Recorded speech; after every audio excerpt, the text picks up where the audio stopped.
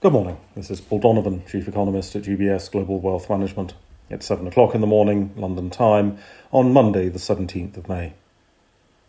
China has produced assorted economic statistics overnight. Industrial production and retail sales were more or less as expected. The production data, given that China is the largest manufacturing hub in the global economy, is not indicating general supply chain problems. The goods are still pouring out of Chinese factories and are presumably going somewhere. That doesn't stop specific supply chain concerns, of course. Domestic spending is likely to become more important to China in the coming months. As European and US consumers shift spending towards having fun, there will be less emphasis on the purchase of manufactured product, which means China's economy needs to look inward for momentum. With markets still nervous about inflation, because they need to be nervous about something, we hear from US Federal Reserve's Clarida and Bostic today. It seems unlikely that there will be any straying from the idea that inflation is a temporary spike, not least because it's quite hard to find any evidence that inflation is anything other than a temporary spike. The US Federal Reserve has been remarkably on message. Normally there's a wider range of opinion on policy, but the communication recently has been extremely consistent. This isn't likely to change market opinions because markets want to be nervous, but it is likely to reinforce economists' opinions. There's been more volatility in the world of crypto. The crypto trader Musk, who is basically the crypto equivalent of Reichsbank President Havenstein, has been causing volatility with tweets.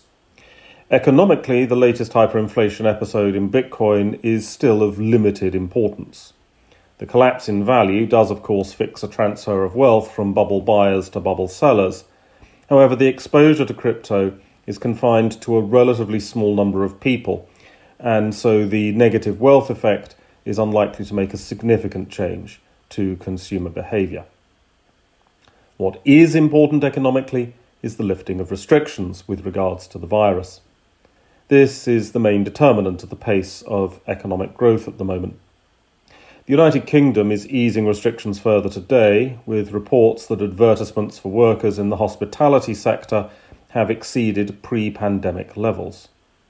The UK has, of course, lost an unknown number of workers due to outward migration. Globally, labour in hospitality sectors have to take account of the extent to which automation has permanently replaced some jobs. Apps to buy coffee are probably here to stay. There's also more efficient use of labour, as companies have reconsidered business models. And we also have to consider the extent to which there will be job switching from businesses that catered to office workers. The Pret-a-Manger sandwich maker may become a bar person, for example. That's all for today. Have a good day.